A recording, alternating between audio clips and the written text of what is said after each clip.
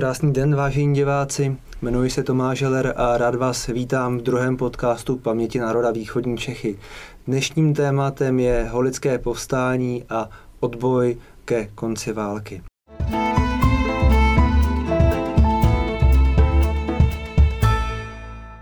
Důležité momenty naší historie. Vítám zde pana Václava Kmenta, archiváře, kronikáře města Holice. Dobrý den. Dobrý den. Vítám zde také Pavla Hladíka, bývalého starostu a bývalého kronikáře. Dobrý den. Dobrý den.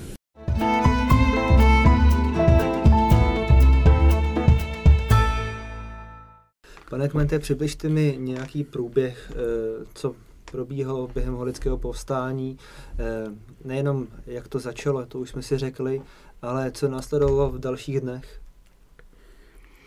No dalších dnech to povstání bylo vlastně toho 5. 6. května.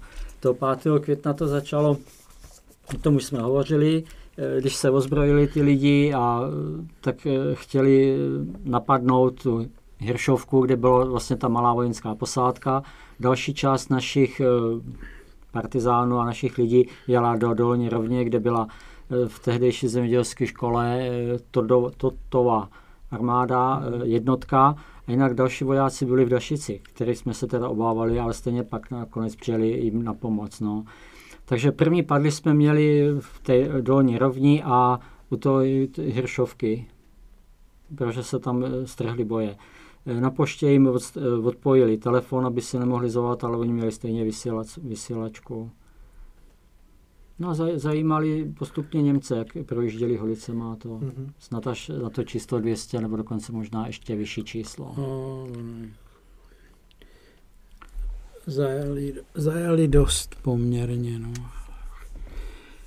A tam jako u té Hiršovky, že jo, nebo současného Junkru, tam jich pár padlo, protože jeden se snažil přes střechu dostat, že jo, druhý přes silnici a tak dále, no, čili tam byly nějaké ztráty, protože o těch našich se to ví všechno podrobně, že jo, tak, ale oni tam postřelili pár Němců, jo, a to se neví, že jo, a tak dále, no, čili oni to zbalili, že jo, v podstatě, oni je zajali pak a udělali tam jakési vojenské, jak bych to nazval, ach jo, no, ústředí, nebo tak prostě tam, že jo, jsou fotky, kde ťukají na stroji seznamy, že jo, a tak dále. No. Jo, čili tam bylo takové hlavní a i auto, že jo, který odjíždí tam na pomoc někde na Rychnovsko, že jo, a tak dále. Čili těch fotek, já bych ještě zmínil ty fotky, jo. Těch fotek je nepřeberné množství. To se přidám. Holické povstání máme docela slušně zdokumentované fotografie.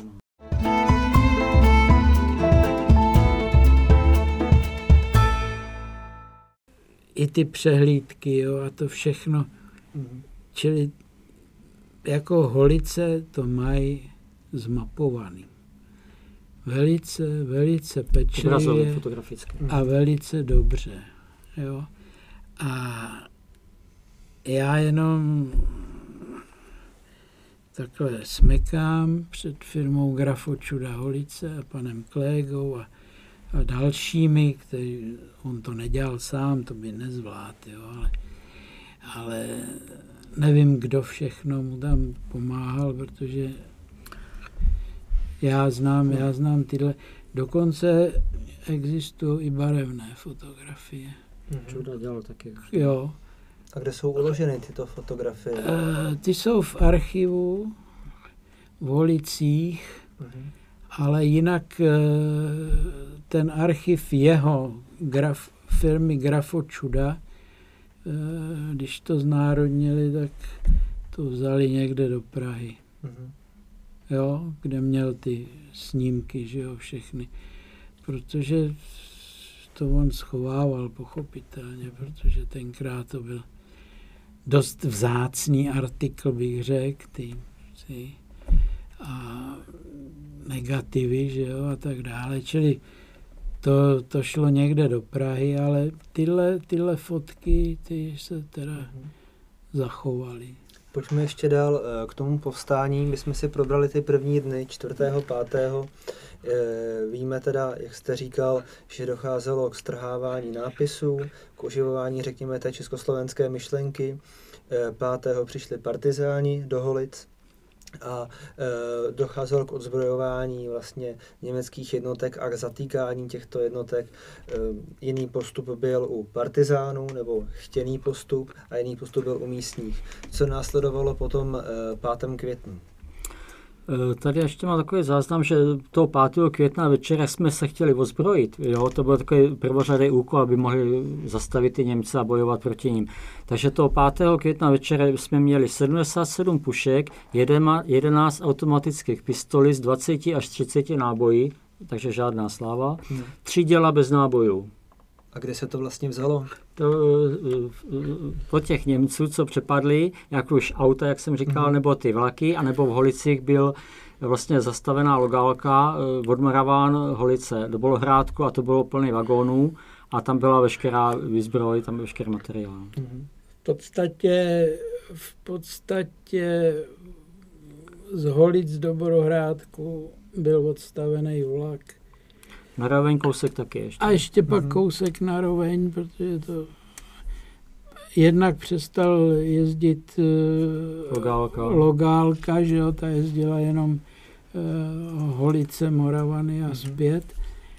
A tam totiž v tom vlaku tam bylo, co si kdo vzpomněl.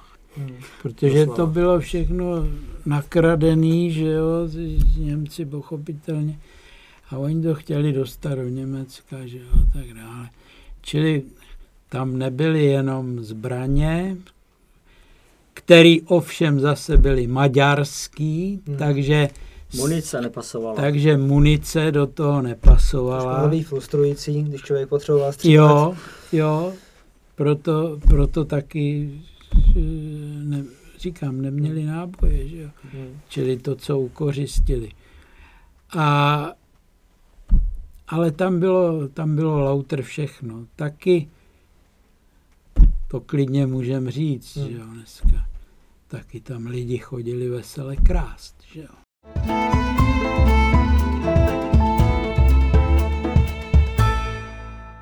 Všechno možný tam bylo. A taky první padlej byl později vyloučen, protože byl zastřelen 5. ráno, když vykrádal ty vagóny. Takže nejdřív byl teda daný, ale pak ho takhle odsunuli.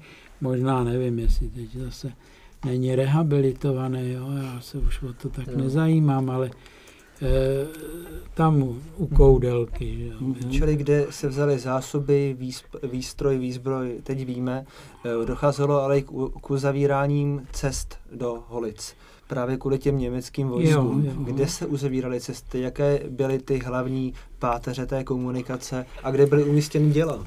Tady je takový paradox, protože tady jsme měli 3 zábrany na 3 hlavních komunikacích do města a ty nám nařídili dělat Němci. Takže naši občaní pod dohledem Němců postavili zábrany. A paradoxně toho 5. května naši ty občani zase ty zábrany teda schodili dolů a použili je proti Němcům. Byly tady jedna byla u špice, to znamená na cestě od Ostřetína na Holice, druhá byla v Hiršovce jako cesta na Pardubice a třetí před poštou jako směrem na Hradec Králové. Takže 5. května jsme všechny spustili a použili jakoby proti Němcům. Tak a 6. když sem k nám Němci přišli do města, tak zase naši občani zase museli slavnostně rozebrat, pod vedením Němců by mohli postupovat. Ale oni si to Němci jakýmsi způsobem podmínili, aby mohli projít. Došlo tam k jakémusi, řekněme, zabrání nebo řekněme odzbrojení. několika holických občanů, tuším, že jich bylo 300, a ti byli odvezeni do Vysokého Mýta. Jo, ale ne 300, tam odvezli asi 30 lidí. Oni nejdřív osvobodili ty svoje Němce, vojáky, co tam měli, a potom zabrali tyhle a udělali nějakou selekci, nějaký výběr a tyhle skutečně tam odešli a měli být popraveni, ale naštěstí k tomu nedošlo. Tam byli popraveni, ale menší lidi, menší skupina lidí pod hřbitovem. Tam totiž,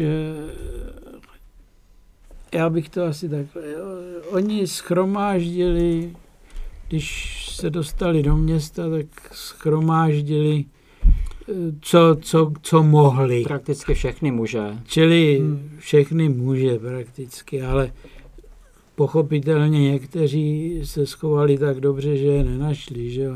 Nebo někde zas nebyli tak důslední, aby je... Nebyli důslední a někteří, protože to 5. května na 6. Když jsem přišli ty Němci, tak partizáni se stáhli z Holic zpátky do lesu a někteří muži nebo i některé rodiny odešli s nimi. Takže ty Holice nebyly úplně plně obsazené českými občany. Takže co tady našli? Takže prostě shromáždili to u hřbitova, že jo, na té silnici do Vysokého Mýta, že jo, a tam prostě to shromáždili. Teď je nechali stát, 29 lidí, že jo, někde se uvádí 30, no a někde 29. Naložili a odvezli do Vysokého Mýta. S tím, že když padne jeden jediný výstřel v Holicích, takže tito budou popraveni. Což se nikdy nestalo, zaplať pánbůh za to. Ostatní všechny, mluvíme o mužích, jo? Ženy a děti, to ku podivu je nezajímavé. Muže odvedli do Sokolovny. Tam je nechali a prostě čekali, jestli se ozve výstřel, nebo oni by asi oddělali, že jo, jim to bylo už jedno. Ale žádný výstřel nepadl, takže ráno pustili pekaře. Jo, to vím i od jednoho pekaře, který na to vzpomíná, že jo, že asi ve 4 nebo v 5 tak ráno. Jo, řekli, kdo je bekeraj, že jo, tak vek a šli pít z chleba, jo, a ostatní pak pouštěli, že jo. Po 2 hodiny po něj pustili další, no. No, čili všechny dostali ven, protože už se nic nedělo. Jo, partizáni ty byli v lese, že jo, a tak dále. Ale stejně Němci popravili před šikovkou dnešní automobilní škola, vytáhli několik mužů ze sklepa a před tou šikovkou normálně popravili. To sami pod hřbitovem, taky tam asi 10 lidí normálně popravili. Tam to chci ještě taky říct, jo. Jednak v tom dnešním ČSAD, že jo, ten Grážikovka, tak tam vytáhli ze sklepa muže a asi 8 nebo kolik jich tam, do 10, víc ne. Do 10 je tam postříleli. Jo. A potom teda u toho hřbitova, kde teda shromáždili veškeré mužské osazenstvo, tak tam jich teda popravili dost, protože ono pršelo 6. Jo. Ono z 5. na 6. lilo a tak. Čili kdo byl umazaný. Stačily i umazaný boty, když měl špinavý boty, tak šel. Poznávací znamení. Jo. Tak měl smůlu. Tak prostě ty vy jste leželi, že jo, a tak dále, proti nám a tak dále. Ale to už vlastně byl konec toho povstání. Tam jsme trošku pominuli to letadlo. Letadla, no, vlastně, protože tady přijelo to 6. ještě to vyzvědní letadlo vlastně z toho Vysokého Mýta, to bylo tuším Storch značka, a udělali nějaký průzkum, a následně přiletěli 3 letadla Junker, Jo, nějaký takový. A ty teda udělali pak nálet, na věži kostela byla stanice, kde po nich teda stříleli, podařilo se jim sestřelit jedno letadlo, které teda nouzově přistálo u Vysoky a druhé letadlo poškozené ještě začalo odletět. Navíc teda udělali ty nálety, takže bylo zapáleno, bombardováno několik domů v Holicích. Kde prosím, toto je to, které se střelili a přistálo u Vysoké. Focke-Wulf 190. Já nevím. Focke-Wulf 190, tohle je fotka u té Vysoky. No. To, jak jsem říkal, bylo pak vystavený nějaký čas před Sokolovnou. No, dokud se nerozpadlo. No, tak, přesně. A nerozebralo částečně, protože nějaké kousky v Holicích existují a pak to šlo do šrotu teda. No, to tam no a když tohle takhle bylo, ten nálet, tak potom sem přišlo vlastně, nejdřív poslali ty letadla a pak sem přišlo až na 2000 vojáků z toho Mejta, takže ty už pak se museli rozebrat ty zátarasy a dělali se ty další věci, o kterých jsme teďka vlastně hovořili. Jo. Takže to bylo toho 7. května. Jakoby z důvodu, že nechtěli boj v Holici, chtěli mimo město, no. Takže odešli z Holic. Aha. Na Holicích zůstali takhle vlastně na pospas. No. To tam padlo pak nejvíc těch lidí, že jo.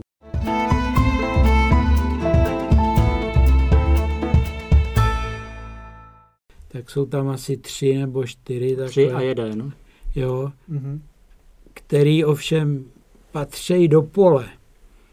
Jo, ale jelikož JZD se jim to blbě objíždělo, tak je dali všechny sem. Tak to posunuli. Jo, pak ještě další jsou, že jo. Teď jak dělali obchvat tam, jak je, tak všechny zase dali k městu. Tam jich padlo taky dost. 2 nám scházejí.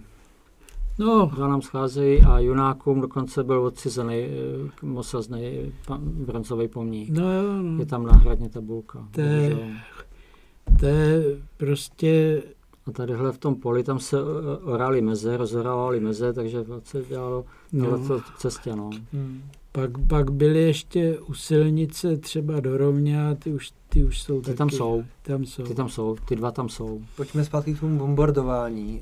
Jaké budovy, jaké místa to bombardování lidově řečeno odnesly?